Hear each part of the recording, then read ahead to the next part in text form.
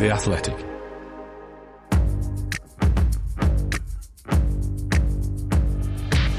Totally Football Show. Today, international break. A great week for Kane, Cymru and Canada. A bad week for Marca and Mancini. Onwards. Can North Macedonia cancel Cristiano and co from Qatar? We bring you the full World Cup picture. Plus, history at Old Trafford as team wearing red wins football match. All that and much, much more in this Totally Football Show in association with Paddy Power.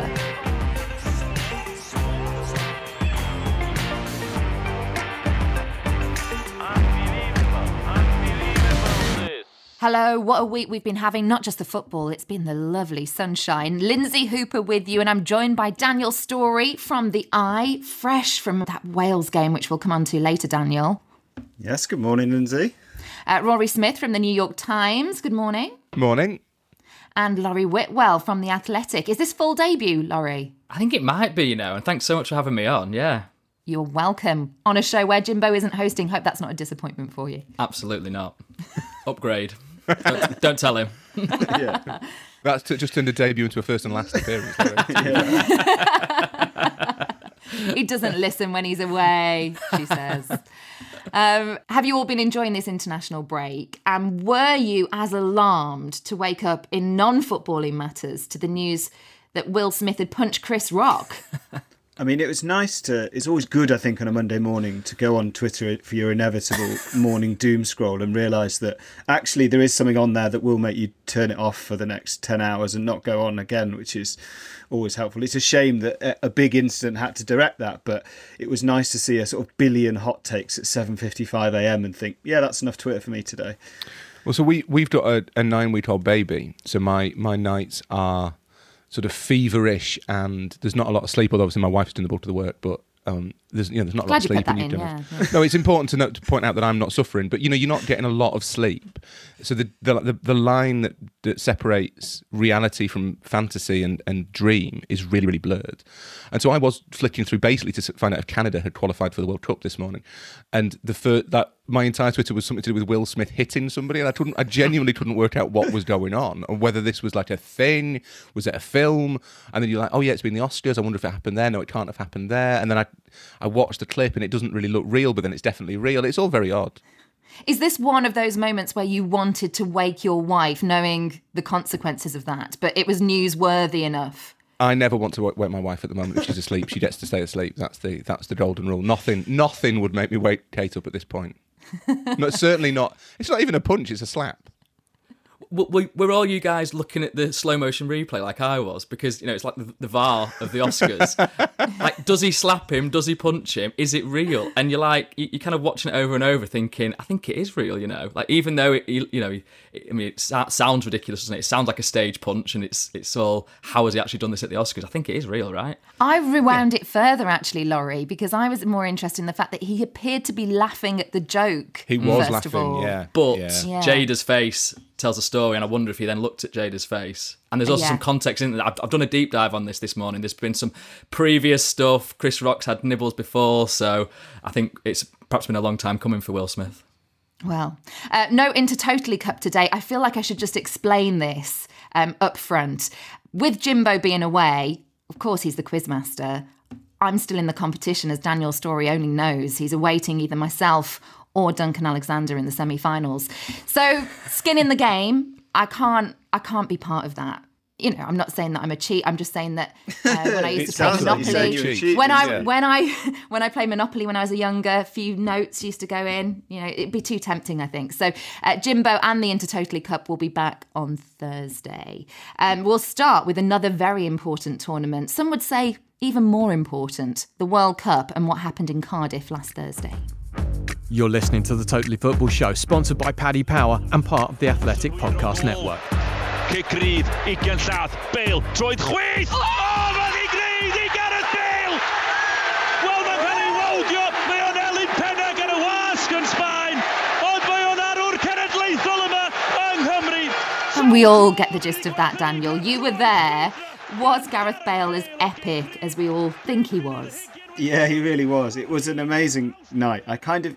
I knew I wasn't being put on the England friendlies, and I knew I was going to Wales, Austria, and it kind of felt like I'd pulled a bit of a trick on the desk, because I was like, this is definitely the game to go to this international break. And it was absolutely fantastic. The atmosphere, for those who haven't been to a Wales game, at the Cardiff City Stadium, which makes a huge difference rather than playing at the Millennium. I saw the assistant Mark Bowen saying, maybe we should play the final at the Millennium Stadium to a chorus of absolutely not from Wales supporters and probably Wales players as well, because they love the atmosphere they make there.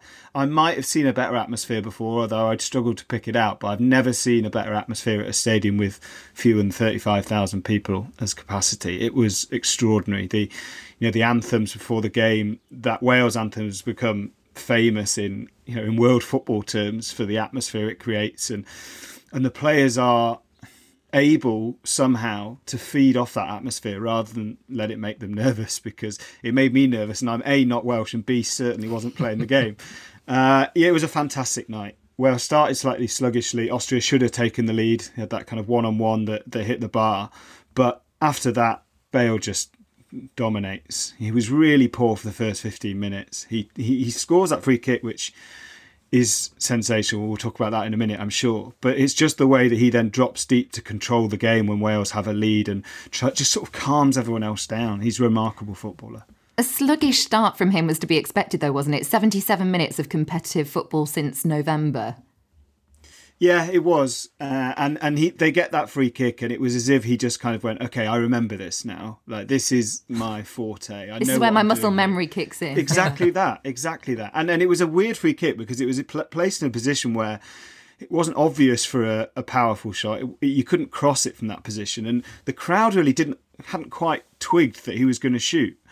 And he scored in the only possible way he could. In a part of the goal, it was so funny, after the game, he sort of went up with Wayne Hennessy to the goal and kind of just touched the crossbar as if to show Hennessy where it had flicked the bar and gone in. And it was. You sure he wasn't saying this is where you need to try and dive to? Yeah. In the future? Well, it's like, if I try this in training, you aren't saving it. Just to be clear, Wayne, stay where you are. But it was the atmosphere when he scored, and it had only made it 1-0, and they only won 2-1. But at that point, you just didn't think that Wales were ever going to cede the lead and that they were going to go through, because you just realise, okay, Bale is immediately back on it. He's immediately going to be able to kind of wrestle this narrative his way, and after the criticism he'd received in the Spanish press, it looks like he'd been told he was a parasite sucking life out of Real Madrid, and he looked like he'd screamed in the camera, kind of, suck that, in terms of, I am not what you say I am, I can do this. And yeah, an amazing answer to that pretty ridiculous coverage in the Spanish press. I heard Jimbo say that he felt the free kick in the Rome derby from Lorenzo Pellegrini was one of the best of the season.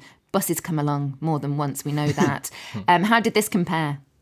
I think it was one of the best free kicks of all time. If you combine how hard it was to score from there and the very few options he had to do so, with the occasion, with the pressure that was on Bale himself, with the anticipation of the crowd. The one that immediately jumps to mind is Beckham versus Greece in 2001, but even that was in prime Beckham territory, which is not to take anything away from it.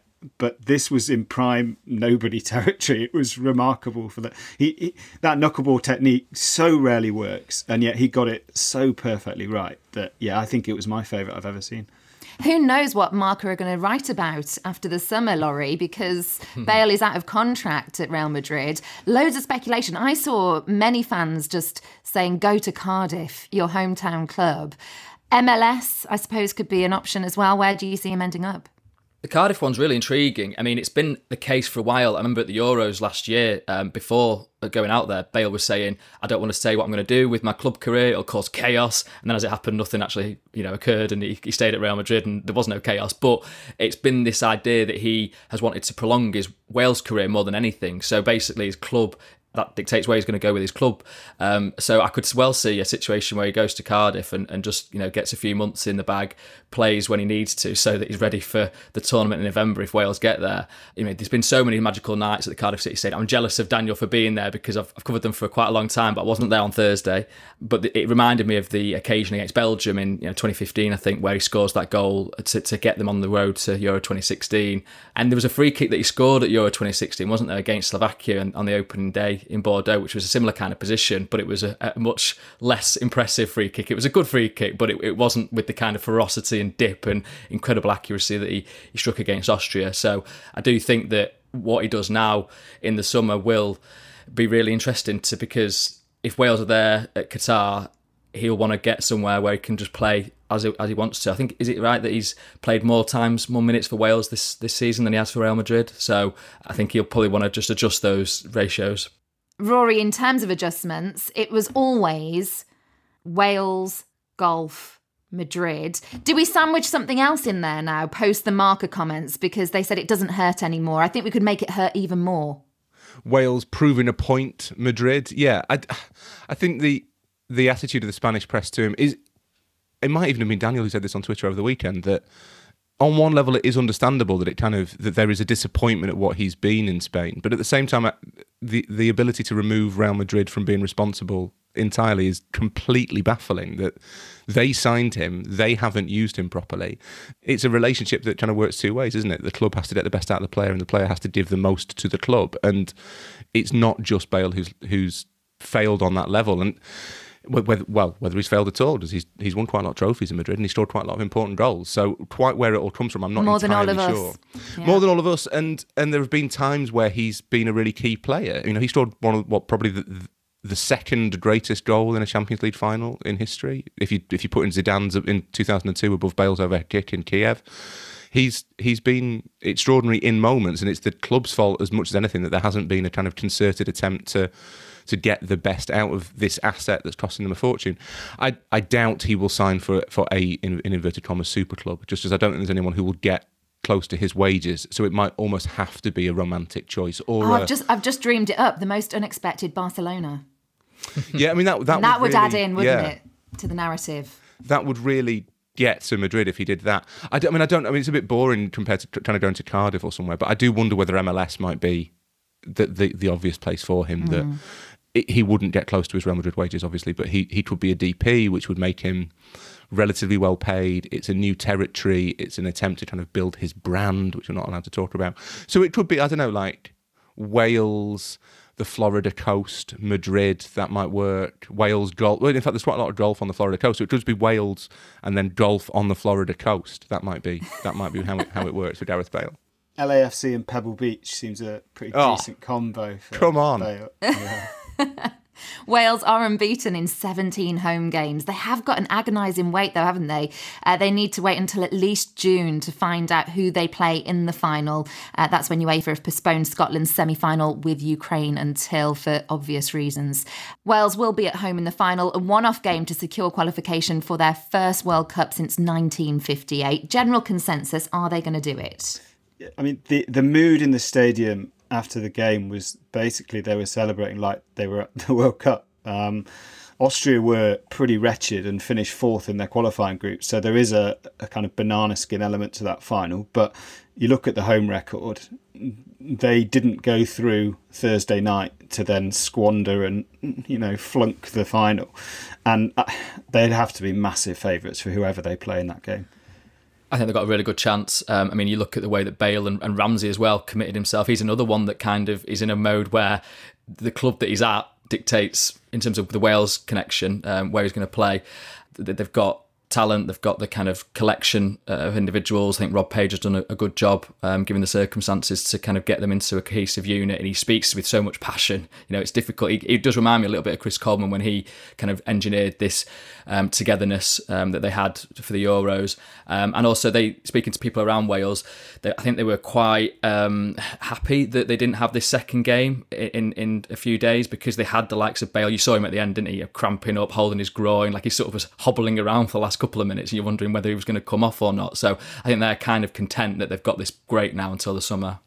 I think that they'd be favourites against the Strots. This isn't in the context of what's happening. It's not really important, but I do wonder if Ukraine make it through against Scotland, whether there'd be such purpose to the Ukrainians that you'd be feeling like never before would a team have quite so much kind of sense of destiny. I think as the Ukrainians, that would potentially level the playing field with Wales a little bit. But they're at home in a one-off playoff. That gives them a massive advantage. Well, up next, let's talk about a side that Wales won't be facing at the World Cup.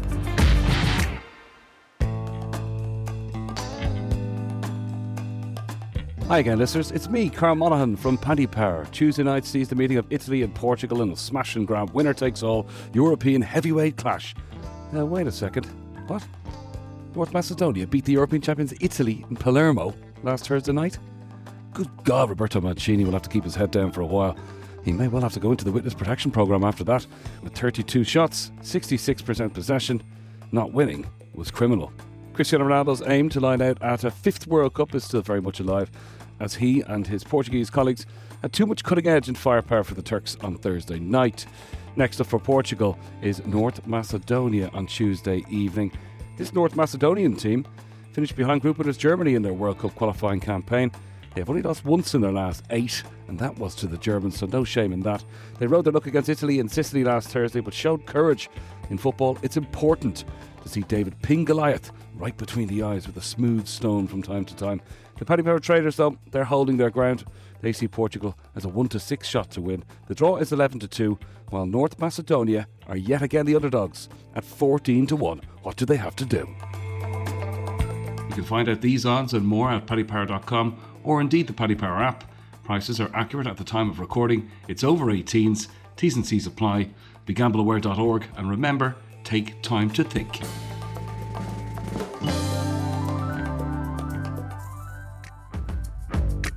This is the Totally Football Show, part of the Athletic Podcast Network. The Athletic is the only place you can read articles by Daniel Taylor, Amy Lawrence, Phil Hay, James Pearce, Ollie Kay, and the very best football writers around. Attenzione al tiro. Rete. Ha segnato la Macedonia del Nord. Ha segnato la Macedonia del Nord. Incredibile. Incredibile. Rory, I honestly had this blown mind emoji when I saw you on Twitter talking about Italy's last knockout game at a World Cup. So it was the final that they won in 2006, which means they'll have waited, you're saying, 20 years before they play another one, which is at least crazy. 20 years. They will qualify for 2026, just everyone qualifies for 2026, but they'll have to make the knockouts, and there will have been 20 years between Italy's knockout games at World Cups, which is astonishing. That is genuinely... In fact, a friend of mine texted me and said that their record in the last 4 World Cups is the same as Honduras, which is pretty damning. Group stage, did not qualify.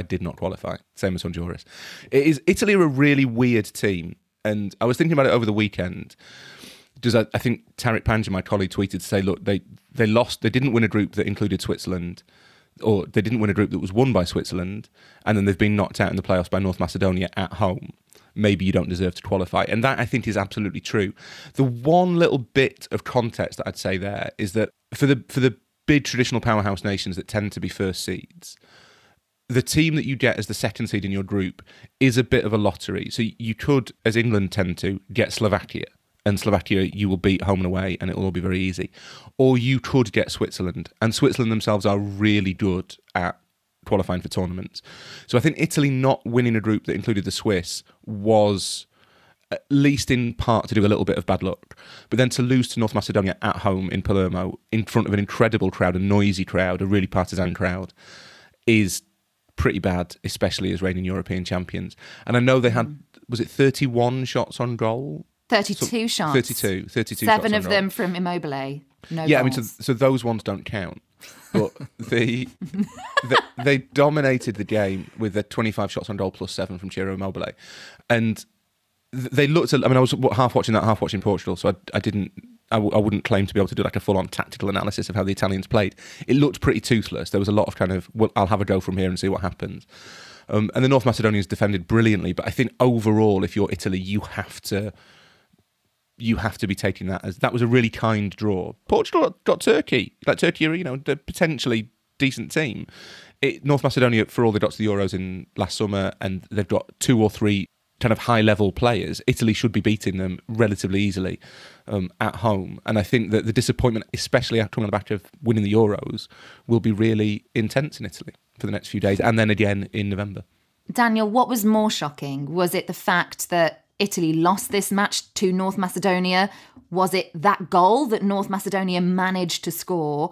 Or was it that Italy lost at home, the first time that they've lost a World Cup qualifier at home? It was not just with the commentary we heard, but in kind of Mancini's look on the touchline, it was like, this is the one thing we didn't plan for, actually conceding.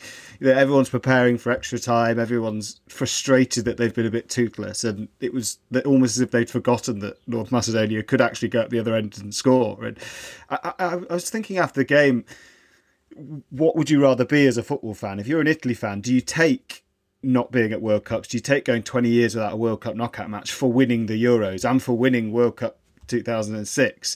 Do you take that kind of rough with the smooth? It's a bizarre place Italy find themselves in, because they were always incredibly consistent at qualifying for World Cups and coming close and maybe just not quite making it.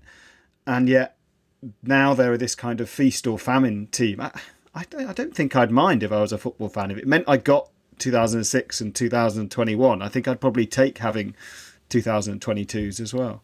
I think the problem that the Italians have got is that last summer was a real exception, and Mancini did brilliantly to craft that side out of the resources he had available. But if you look at a lot of the players they were bringing on, or that were in the team on Thursday night, there is an issue in Italian football with producing high level players. There's not the same depth of talent that you see in Spain, certainly not the same as you see in France or in England, who are light years ahead of the Italians in terms of producing talent. And even though this Germany generation isn't quite, I think we think there are more high level German players than there are, because there were 10 years ago and we haven't moved on as a kind of culture. But Germany produces players with far more regularity than Italy does. If you look through that Italian side, that there is a real shortage of genuine top-class talent. And Daniel's right that it has become this feast or famine thing in the last 20 years, that either they go to a tournament and they do really well in it, or they either don't get there at all, or they're an embarrassment when they arrive. They're England, basically. But if you look at the players they've got, it's really hard to see them kind of, being a force in 2024. And it's Italy, so you never know that they might be able to do what they did last summer and just craft a team that can get through. But there is a real problem with youth, to be really serious about it. There's a real problem with youth development in Italy, I think. We've not heard much about Mancini since, Laurie. Daniel earlier was speaking about those close-up shots of him on the sideline. His expression looked like a man that was saying, I might be in trouble here. Do we read much into that? Or do we wait until after this hastily arranged friendly on Tuesday, where both the losers, Italy and Turkey, face each other?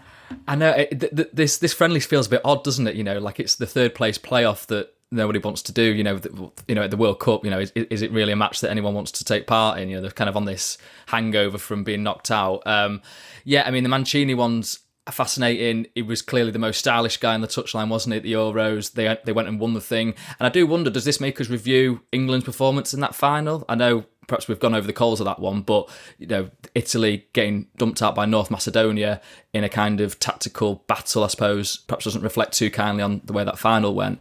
But yeah, I think with Mancini, he did overachieve massively with Italy already, so he surely has credit in the bank on that front. Does Mancini become an option for Manchester United, Laurie, if he's suddenly available? I was toying with whether to mention this or not, because when I did a piece recently on sort of the runners and riders, and I sort of chucked out one name in terms of Didier Deschamps that somebody had mentioned to me and said, could United not ask the question there? He's kind of done this job. And then in the comments, somebody was saying, what about Roberto Mancini? I think the way that things ended at Manchester City would preclude that, and the kind of the kind of success he enjoyed there, but also the way it kind of turned a bit toxic, I think, at the club, would make it a very difficult ask. I mean, that was what Brendan Rodgers had to deal with, really, when he was being linked with the job. It was, he's a former Liverpool manager, so he's kind of got to go above and beyond to be on United's radar, because I think the fans, the Glazers are very aware of how the next manager is appointed, the crowd reaction to that, and I think they just have to kind of go with somebody that will be warmly welcomed by the majority of fans.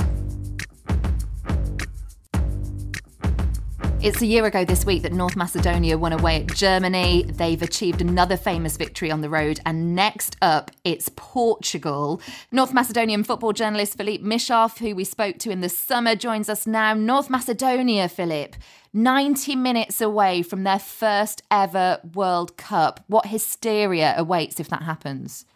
Yes, it's an amazing moment. And when you're only 90 minutes away from making the dream come true, you just can't help and imagine how it will be if Macedonia reaches the World Cup.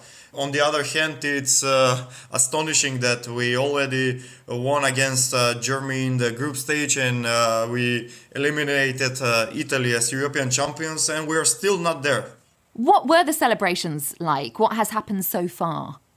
It's been an absolute madness because the previous couple of wins that were against Georgia to reach the Euros last summer and against Germany were accompanied by curfew ongoing in Macedonia due to COVID restrictions, so people didn't get a chance to celebrate the wins. So everybody waited for a moment like this, and then the streets were flooded with people, and the traffic was stopped.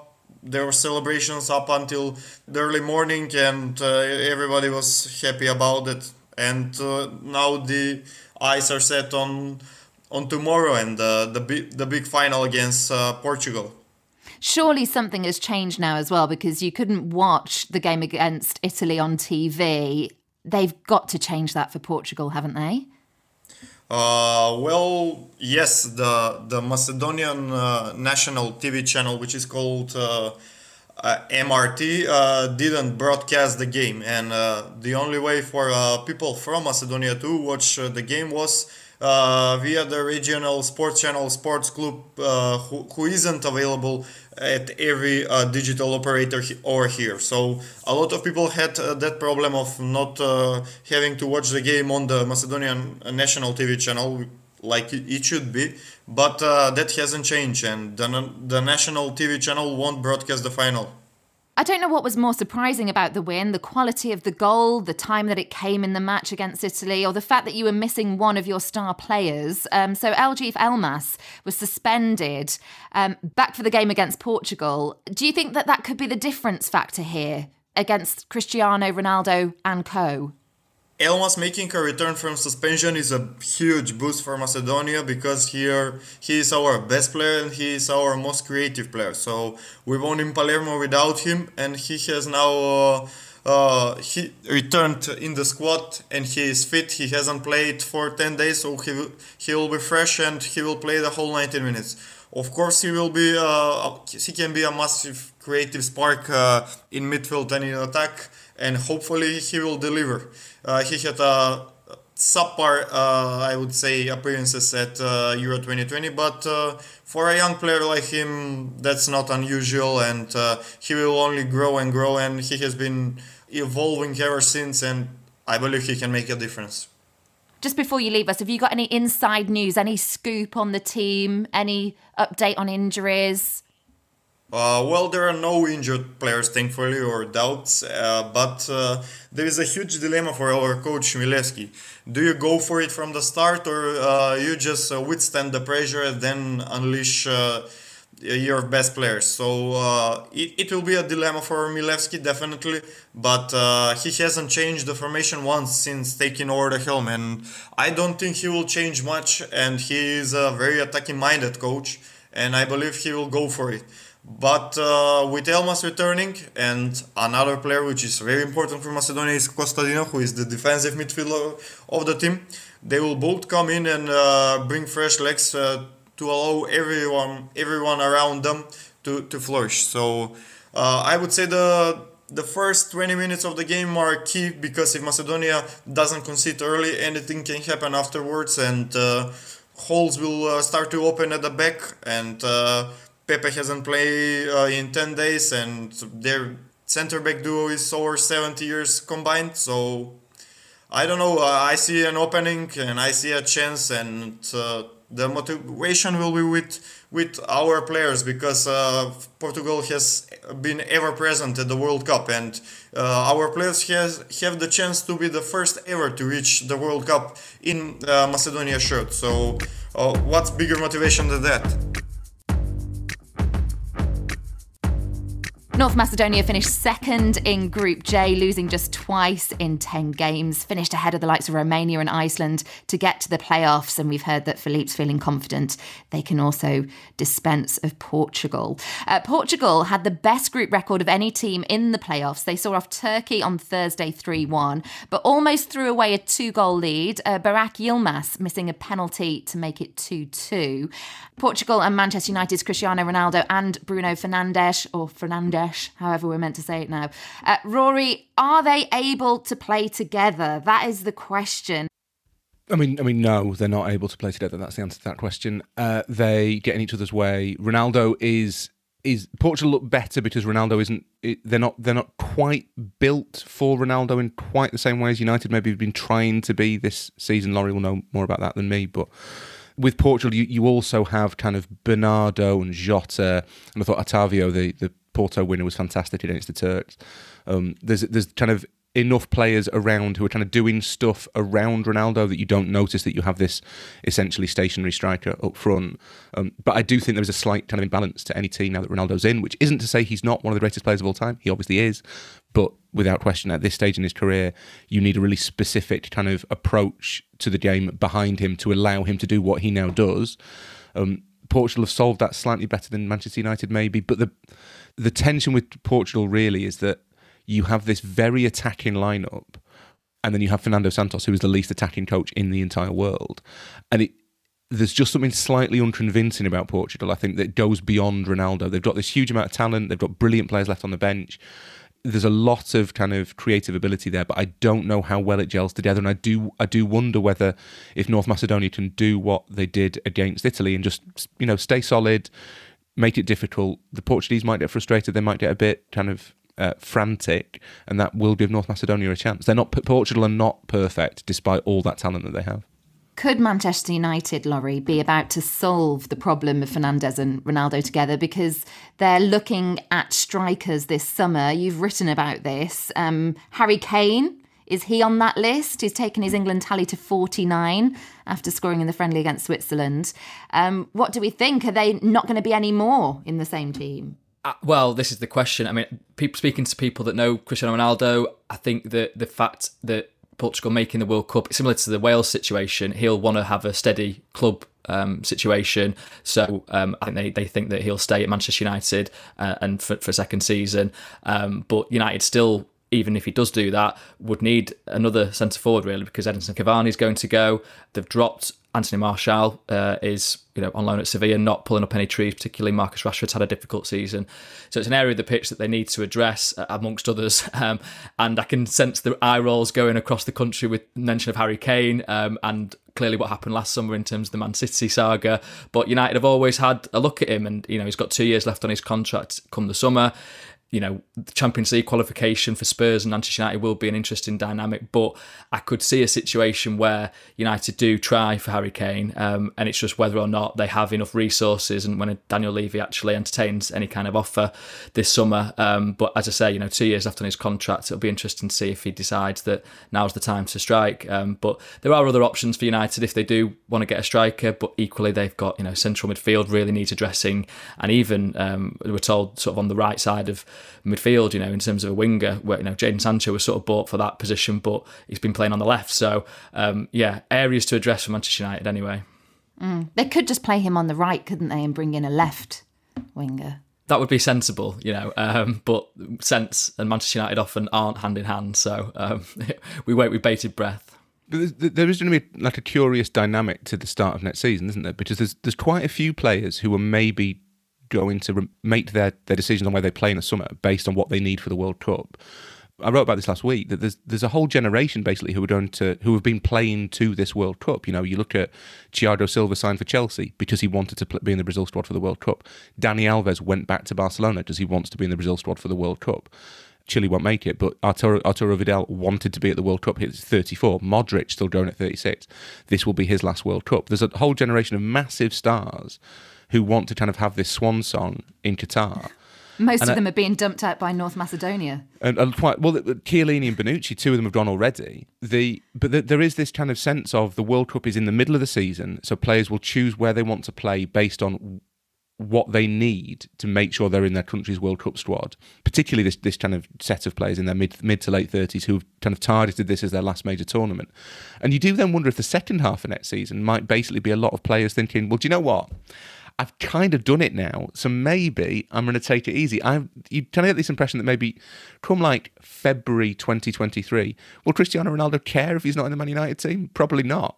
Because he'll have got to the World Cup, well, potentially got to the World Cup with Portugal, and that was what he was playing for. So he'll just kind of be like, well, all right, I've done half a season, I've played a major tournament, I might take it relatively easy for the next 2 or 3 months. One more UEFA qualifier to mention, and that's Poland versus Sweden on Tuesday night. Poland were given a bye to the final as they drew Russia. They drew 1-1 at Hampden Park in a friendly against Scotland on Thursday to warm up for this game. What do you think about Lewandowski when you talk about that bracket of player, Rory, that might disappear in February 2023? Well, so he's in it. And obviously Robert Lewandowski is immortal because he eats his pudding before he has his main course, which is the secret to eternal youth, apparently. But he's out of contract at the end of next season. He's in his mid-30s. I suspect that he will be targeting getting to Qatar, although without being dismissive of the nation of Poland, I think if you're a Polish international, you probably take the World Cup as less of a given than if you're a Portuguese international in this generation. But he'll be targeting that, and then I would imagine that come 2023, he might be thinking, all right, maybe I will take my talents elsewhere. That he'll have done 8 or 9 years at Bayern, he'll have won 46 Bundesliga titles, he'll have scored not enough Ballon d'Ors. Goals. Yeah, he's in that generation of players who might well be thinking that the second half of 2023 is going to be sort of a bit of a holiday, I think. If Poland make it to the World Cup, and if they don't, then we're all going to have to deal with Robert Lewandowski doing half a season, having a month's break, and then doing another half a season, in which case I'd make Bayern Munich relative favourites for the Champions League. Half a season doesn't sound that bad, though, actually, Rory. 49 goals for club and country this season, around 25 for half. Yeah, he could do. I mean, I reckon if Lewandowski knew he was having a month off in the middle, I reckon he could do 50 goals in each half a season.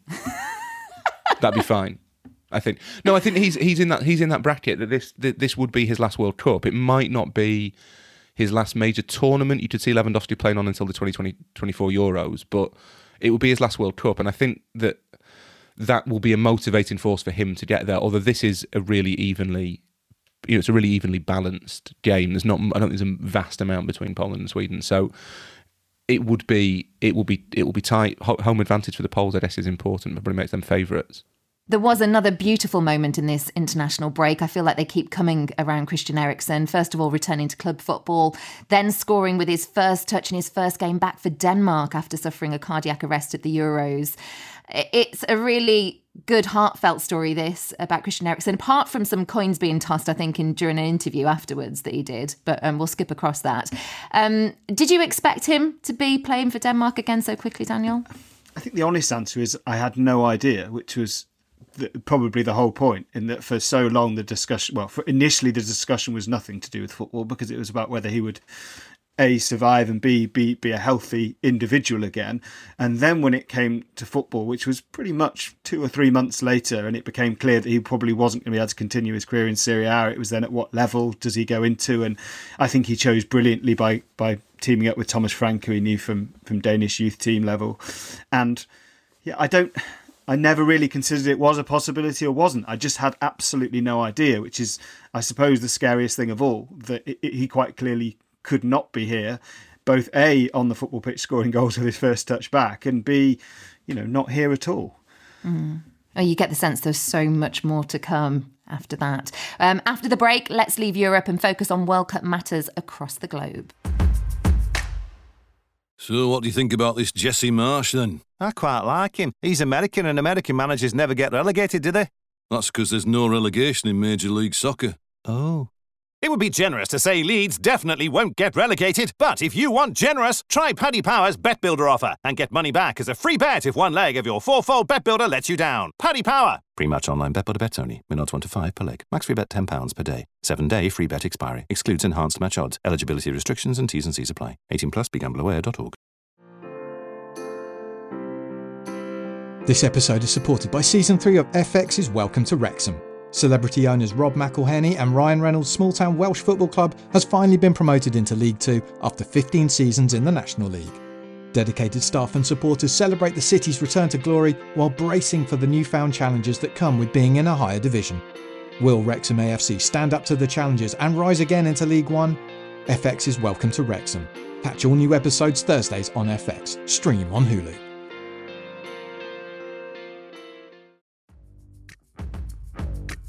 This is the Totally Football Show, part of the Athletic Podcast Network. In your wildest dreams, from obscurity to unforgettable, this is the moment the country has waited for. The Kings of the North, they've done it! Canada is going to the World Cup! Oh, Canada! That's the sound of Canadian limbs after thrashing Jamaica 4-0 on Sunday night. The Canadians qualify for only their second World Cup and their first since Mexico 86. Wales are obviously trying to beat them with the whole since scenario, 58 for them. Rory, as someone well versed in North American football matters, you've got to sum up just how massive this is as an achievement. There were flares on the streets of Toronto. That's how massive that is. This is what we want to hear. This is what we want. Yeah. It's huge. I mean, it's massive. I think that Canada, there's lots of different factors that have gone into it. One is the coach, John Herdman, who's obviously British born, from Consett in County Durham. I think he took the women's team, turned them into helped to continue the fact that they're a major force in women's football, and then took the men's job when the men's team really weren't a force in men's football. They've got 2 or 3 stars. Jonathan David, Alphonso Davies are the two big stars. They're the two big kind of hopes. But they've got a little kind of set of regular MLS players, and Carl Larin, who's at Besiktas, and players at that level in Europe. They're a good team of solid pros with 2 stars, which actually is quite a good recipe for success in World Cup qualifying in general, and possibly even World Cup tournaments. That's kind of what you need. If David and Davies are fit, then Canada are a threat to people. I think they won't be beaten easily. But there's also been loads of kind of development in terms of youth development programs across Canada. Part of the MLS program, they've obviously got 3 MLS teams. That's all massively helped kind of raise the level of players there. And it's been a long time coming, but it has been a real success story for Canada. They have worked assiduously and painstakingly to get to this point, and it's a reward they deserve. And they've played that weird octagonal qualifying system they have in North America perfectly, because you don't need to go and win like 4-0 at the Azteca against Mexico. You just have to kind of rumble through against the smaller countries who you should be beating if you're well organised and you've got that star quality. You just have to kind of keep on plodding through, and that's what Canada have done. And then yesterday, as we're recording overnight, they kind of cut loose a bit against Jamaica, who've not been particularly impressive, and they are there. And there were wonderful scenes of limbs in Canada. The interesting thing is going to be they managed their World Cup qualifying campaign brilliantly, because they basically won all their home games apart from one, and only beat the weakest teams away. But they played their home games against USA and Mexico and Costa Rica in freezing conditions in Canada. I think even last night against Jamaica, I think it was -8 in Toronto. Going to be interesting to see how that transposes into Qatar, which is it's a climactic shock for a team that's used to excelling. There's the big story about the USA game, that they were playing it outside, and it was so cold that one of the American players had to come off with signs of frostbite and hypothermia and that sort of thing. So they've clearly managed that really, really well. It'll be really interesting to see how that kind of transports into what will presumably be the hottest World Cup of all time. Well, the USA are also on the brink of qualification after Christian Pulisic scored a hat-trick to lead them to a 5-1 win over Panama. The States will qualify for Qatar as long as they don't lose by 6 goals or more away at Costa Rica on Wednesday. That likely, Rory? I mean, don't rule it out, I suppose, because they do have this ability, the Americans. That's slightly unfair. In 2017, they needed to not lose to Trinidad and not have a really unlikely set of results elsewhere to qualify for Russia.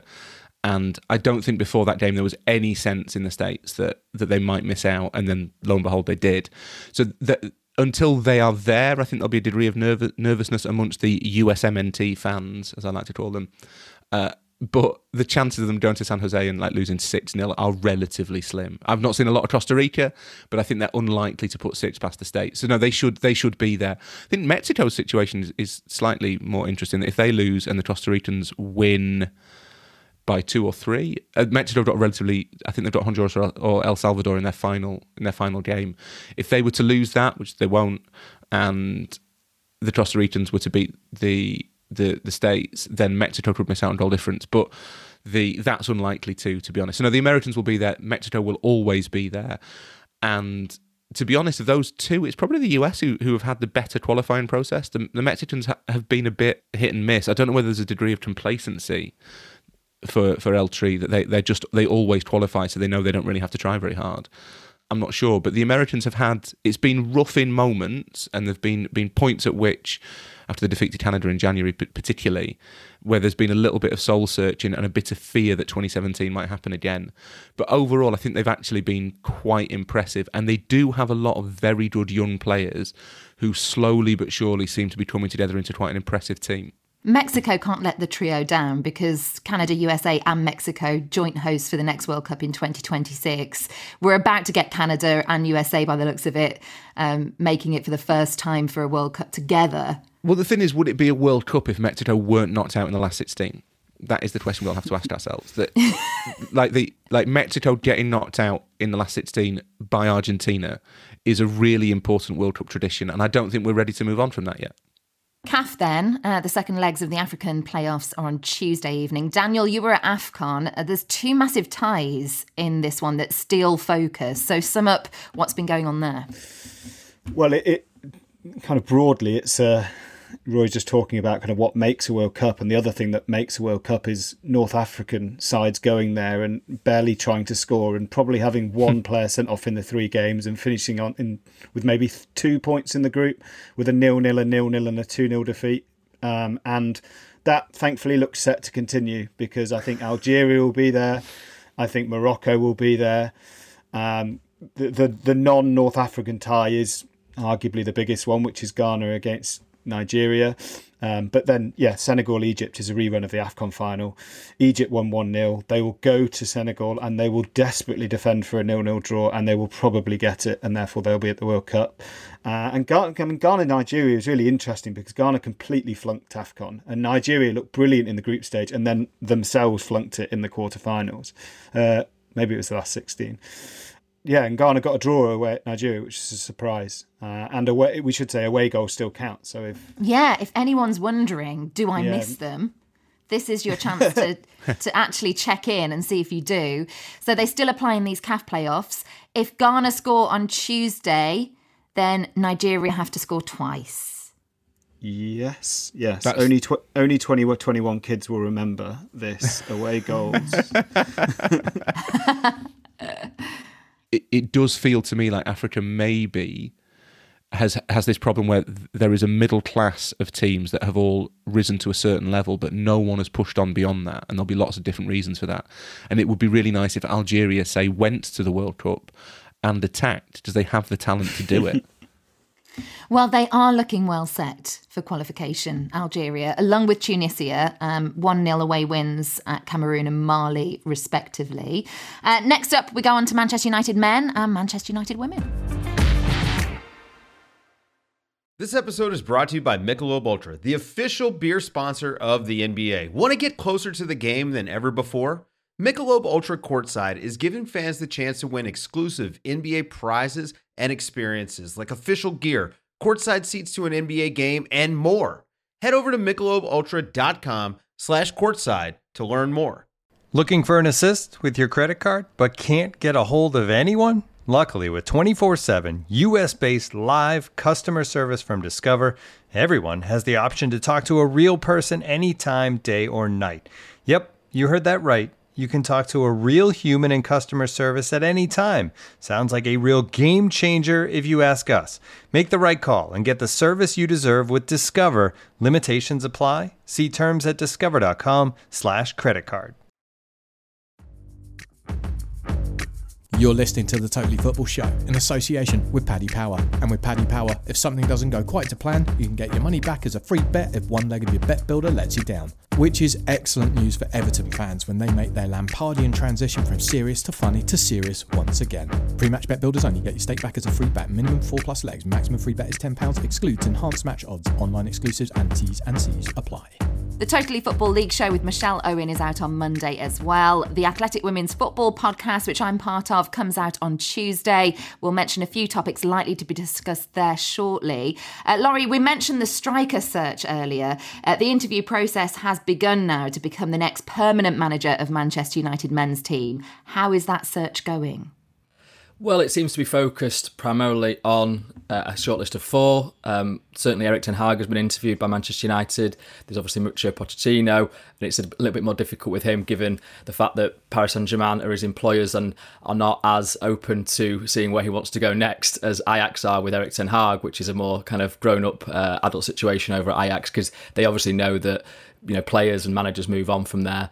PSG, it's a little bit more difficult to extricate a manager given they don't want to lose face, basically. They have a manager in place and they don't want to have another club come in and poach him, really. And then there's Luis Enrique, who I guess is seen as a bit of an outlier. United would love to speak with him and see if anything can be done there in terms of the Spanish national job, which clearly will take place up until November with the World Cup.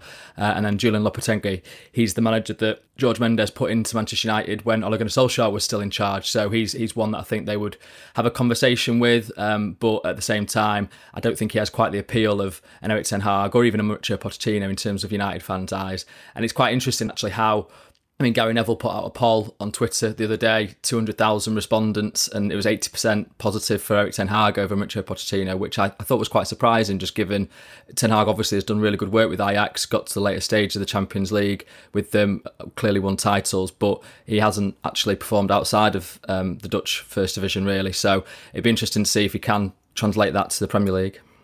Yeah, I think with Ten Hag, there's an air of mystique and mystery to him with United fans, an unknown, which most of them see as a positive. I think there are downsides to that. He's not managed in a highest level European league yet, with Pochettino has, but there's an element with Pochettino that because he went to PSG and because he's failed to do what so many high class managers have failed to do at PSG, that he's sort of already on that, not on the scrap heap, but almost on that, we already know so much about him that we know his flaws. And maybe people don't know Erik ten Hag's flaws yet. And therefore United fans see that as more of a win-win, in that I think there's a sense with PSG that the job is too much for Pochettino. The politics is too much. And that's the same with, it's happened to Ancelotti, it happened to Thomas Tuchel. It doesn't put him in a particularly worrying camp in my eyes, but I think in United fans' eyes, they think, well, if that's too much for him, maybe the mess or the kind of maelstrom at Manchester United is also possibly too much for him, and therefore they prefer this kind of someone who would have been a left field candidate. It's also worth pointing out that Ajax suffered their own humiliating Champions League exit as well as Pochettino did. In fact, it was more of a surprise them losing to Benfica than PSG losing to Real. So my worry with Manchester United for any of these managers is that the club kind of brings them down quicker than they can pull them up. Laurie, how involved is Ralf Rangnick going to be in this appointment? We know that he's going upstairs. What does upstairs equate to when it comes to this appointment? Yeah, really interesting one, and it's yet to be determined, really. The consultancy that he got as part of the agreed deal to join as Manchester United manager for 6 months was 2-year consultancy. And it wasn't really mapped out at that point. I think it was basically because he had 2 years to run on his Lokomotiv Moscow contract, so they wanted a kind of equitable reason for him to leave there to come to Manchester United.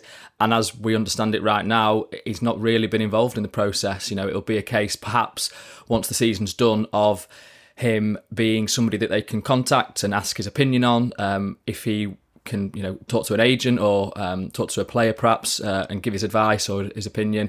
That's how it'll be. I don't think it'll be a kind of structured thing where he is a part of the boardroom and a part of the process for signing players on a regular basis. I think he probably has his own views on who Manchester United manager should be. He clearly is somebody that's been involved in the coaching setup for a good 6 months by the time the season finishes, so he could give advice to his successor really on how to handle certain players. Although to be fair, Ole Gunnar Solskjaer did the same with him. He had a long conversation with him before he took the job, and he gave his advice on that front. So it isn't the case though that Ralf Rangnick is leading this. It's John Murtough, who's the football director at Manchester United, with a bit of assistance from Darren Fletcher, who's the technical director. Richard Arnold, the chief executive, is taking a kind of hands-on approach. He wants to be kept up to date, but it's going to be John Murtaugh's first chance really to show what he's made of, because he's been promoted up to a position of power and authority at Manchester United, and this is really a huge decision to get right for the foreseeable. And it's interesting what Daniel was saying there about the kind of the way that these things are perceived, because you look back on, I think it was November 2019 when Mauricio Pochettino left Spurs, and United fans were crying out for him to then be appointed as Manchester United manager, and it's just the way these things go that, timing is everything, I suppose. With all of those candidates, do you see a tearing up of the blueprint that Rangnick's left behind? I think he's struggled, to impose exactly what he wants on this team, because it's been such a short turnaround. He's interim manager, the players know that. The coaching setup, is that exactly how he would want it? That's another question, I suppose. So I think he's tried to install a bit of a high pressing style, but it's not really happened, has it? I think... So in terms of blueprint, I don't know if he's left that much of a footprint at Manchester United. I think he's kind of taken a pragmatic approach really now, where he's picking a side for each individual game to try and win that game. And he's obviously had a lot to deal with, with the Cristiano Ronaldo situation. Mason Greenwood was a thing that nobody could have predicted and has taken out one of his attacking options. So it will be interesting to see who gets the job and then how much Ralf Rangnick speaks to them about it, because you can imagine it'd be quite an open, honest conversation at that point. It was international break, but Old Trafford didn't get a weekend off. It was Manchester United versus Everton in the WSL on Sunday. The first ever women's game played in front of a crowd at Old Trafford. They had played there once before, but that was behind closed doors during COVID. 20,241, so the largest crowd for the WSL season so far.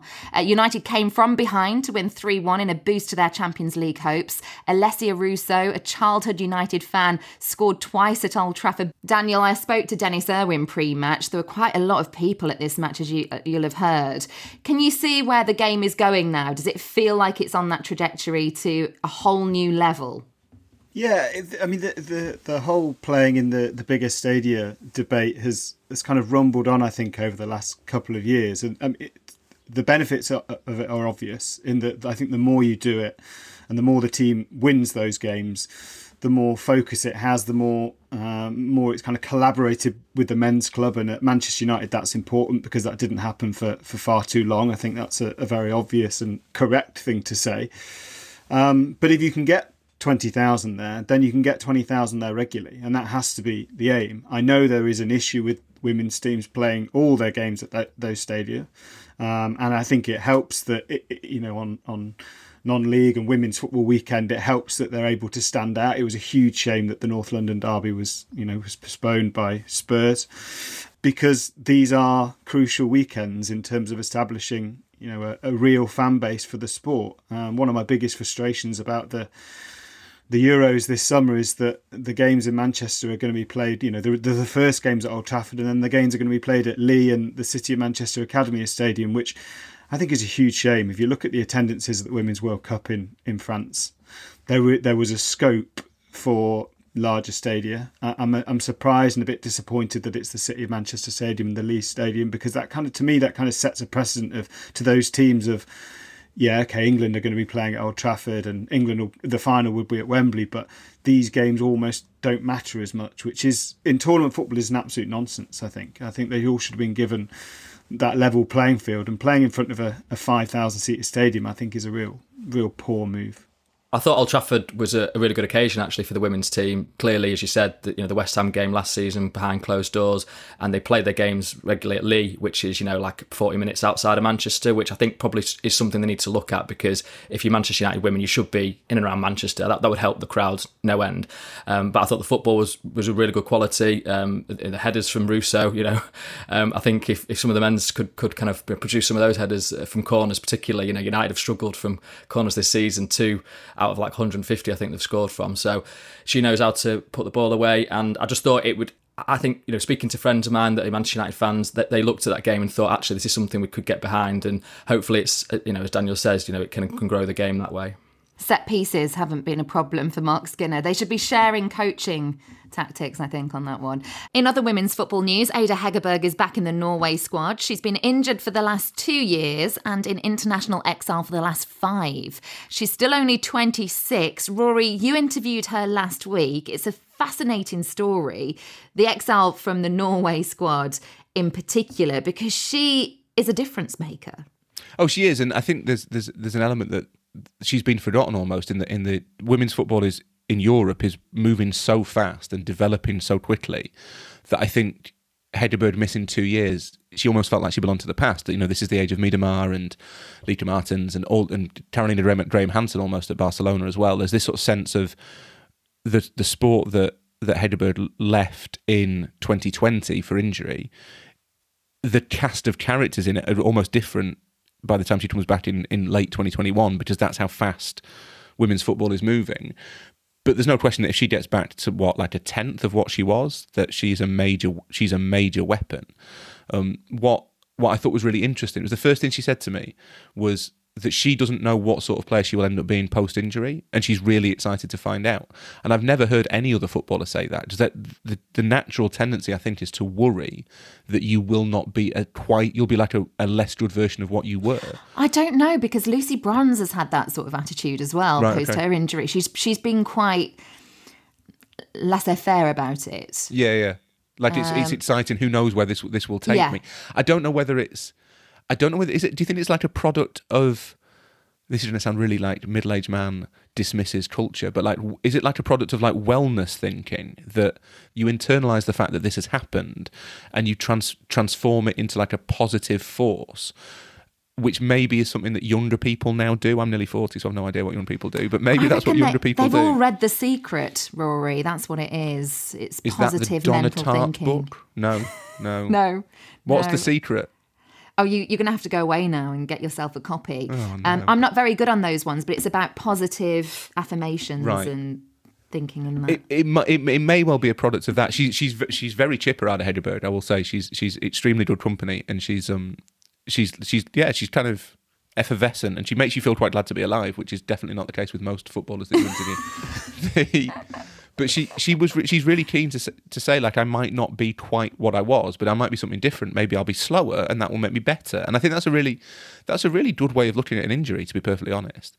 And I do wonder whether, as you say, with the exile from the national team, I'm not convinced that at this point she feels as though Norway has done everything it can do to support the women's game, which was what the protest was about. I do wonder how much the injury has kind of given her a sense of, there's no time to waste. There's maybe a little bit of renewed urgency about her career. It sounds like she's had a lot of time to think. And although I'm sure that the principles that led her to walk away from the national team in the first place are still the most important thing to her, I wonder whether she feels that the Norwegian FA, have kind of done enough for her to say, okay, the most effective way to accelerate change now is for me to be back and to drive it from the inside. And that makes the Euros this summer even more appetising, because you have this situation where Ada Hegerberg's kind of on a vengeance mission to prove to everybody that maybe they have been sleeping on her, as young people say, a little bit, and she doesn't really like that, although she sort of says it with a smile, but I'm not sure she's that impressed with the idea that the game has moved on from her. I think she feels that's a conversation she maybe wants to be part of. For the Euros, it's another game changer that just increases the fairly remarkable depth of potential winners in that tournament, because you look at that pot 2 that now has Norway in, and also remarkably, it feels, has Sweden and Spain in. And Spain are now, in some places, the favourites, with obviously linked to that the rise of that Barcelona team. And Sweden have incredible heritage in the competition. And those three teams are all pot 2, which is ludicrous, really, in terms of the depth of that competition. I was speaking to my boss actually in the States the other day, and he said that he talking about how we're going to cover the tournament, and he said that you can make a case that the winner of that tournament will go on to be the favourites for the World Cup in 2023, which in itself is a measure of how fast things have grown in Europe. As Daniel said, suddenly Spain, 5 years ago, Spain were not a force in women's football. Now Spain have the air of a team that could potentially win a World Cup, and that is extraordinary. So it's a useful kind of guide for who might be maybe America's chief rival in Australia and New Zealand next summer. And they need a chief rival. They've needed one for a while. Growing up, it was always the case that if you wanted to be a sportswoman, professional, tennis, golf, now we're seeing the rise of women's football. After these Euros, do you think women's football could actually accelerate and overtake golf as the key earning potential for professionals? I think anyone and anything overtaking golf as anything is a really important aim for society. So I would like to think that lots of things would overtake golf. We all know that only Wales overtakes golf for yes, Gareth. True. Yeah. It's Wales women's. So you're saying it's Wales women's football golf? That's maybe we add that one in. No, I think that the growth is really exponential, and I don't know whether it's always easy to appreciate how fast it's changing and how much it's rising. And I actually think, to be honest, a lot of the times I do not want to be a kind of women's football is not covered right, because that's not fair for me to say. I think a lot of the traditional metrics... I'd also edit that out, Rory, because I did the Sky Sports stuff, so we'd be the coverage is absolutely spot on. No, it's not that. It's the metrics that we use, I think, are a bit irrelevant. Like, kind of, we talk about viewing figures, which are not really that accurate. There's a lot of people consume things in different ways now. And attendance figures, which are more relevant, but also aren't the whole picture, because ultimately to a younger generation, going to an event isn't quite the same thing as it was to our generation. So I think if you look at the way the game is changing and the fact that it's growing so rapidly in so many different places, and that there is this kind of sense of tactical change and system change within the game itself, the speed with which it's moving is remarkable. And yeah, I would expect it to be, in 2 years' time, it's really hard to say what it will look like, except that it will be bigger and it will be different. I think that's a good place to leave it. I think we've come full circle. Well, that is it from us today. Thank you very much to Daniel, to Rory, Laurie. Thanks to Philip as well, and producer Charlie. Jimbo's going to be back on Thursday, which means Into Totally will also be back. Have a great week. Goodbye. You've been listening to The Totally Football Show, part of the Athletic Podcast Network. Listen ad-free on the Athletic app and discover bonus content by following The Athletic UK Audio Plus on Apple Podcasts. Find out the very latest subscription offers at theathletic.com/totally. The Totally Football Show is an Athletic Media Company production and sponsored by Paddy Power.